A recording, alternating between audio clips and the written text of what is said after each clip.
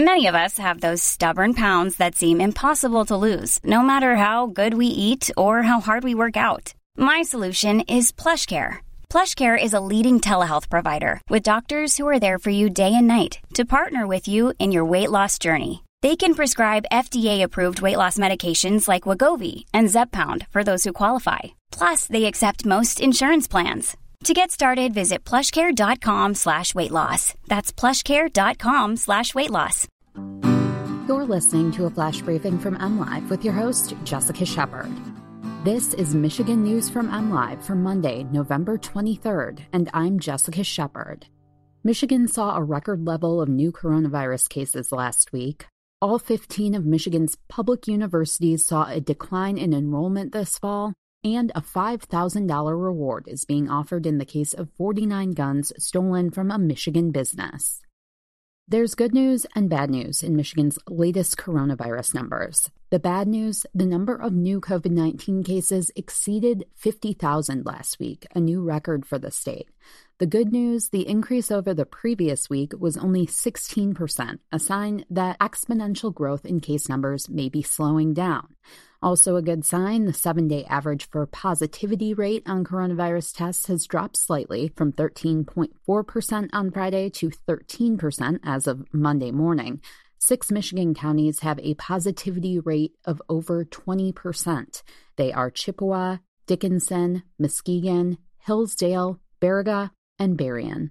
On the opposite end of the spectrum, Schoolcraft County has the lowest positivity rate, with under 3% of tests coming back positive. Since November 4th, all 8 of Michigan's MI-START regions have been at the highest level the state uses to assess coronavirus risk.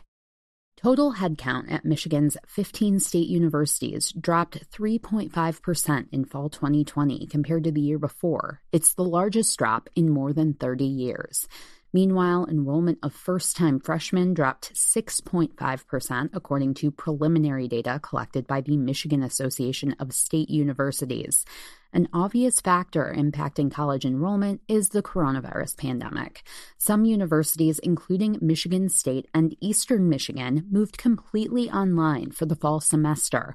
Other universities limited in-person classes and put restrictions on students living in college residence halls. The pandemic also impacted enrollment of international students.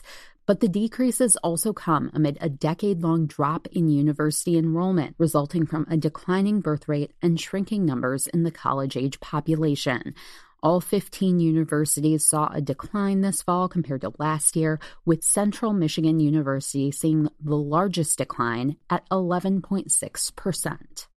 The Bureau of Alcohol, Tobacco, Firearms, and Explosives and the National Shooting Sports Foundation are offering a reward of up to $5,000 for information leading to the arrest of 2 suspects after dozens of guns were stolen from an Alpena area firearms store.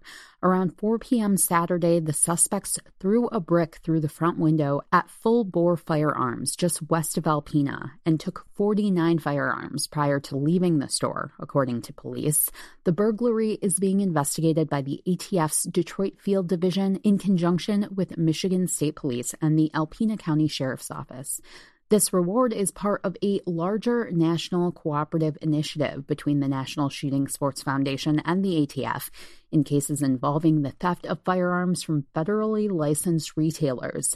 Anyone with information about the incident is asked to contact the ATF at 1-888-ATF-TIPS or by emailing atftips@atf.gov.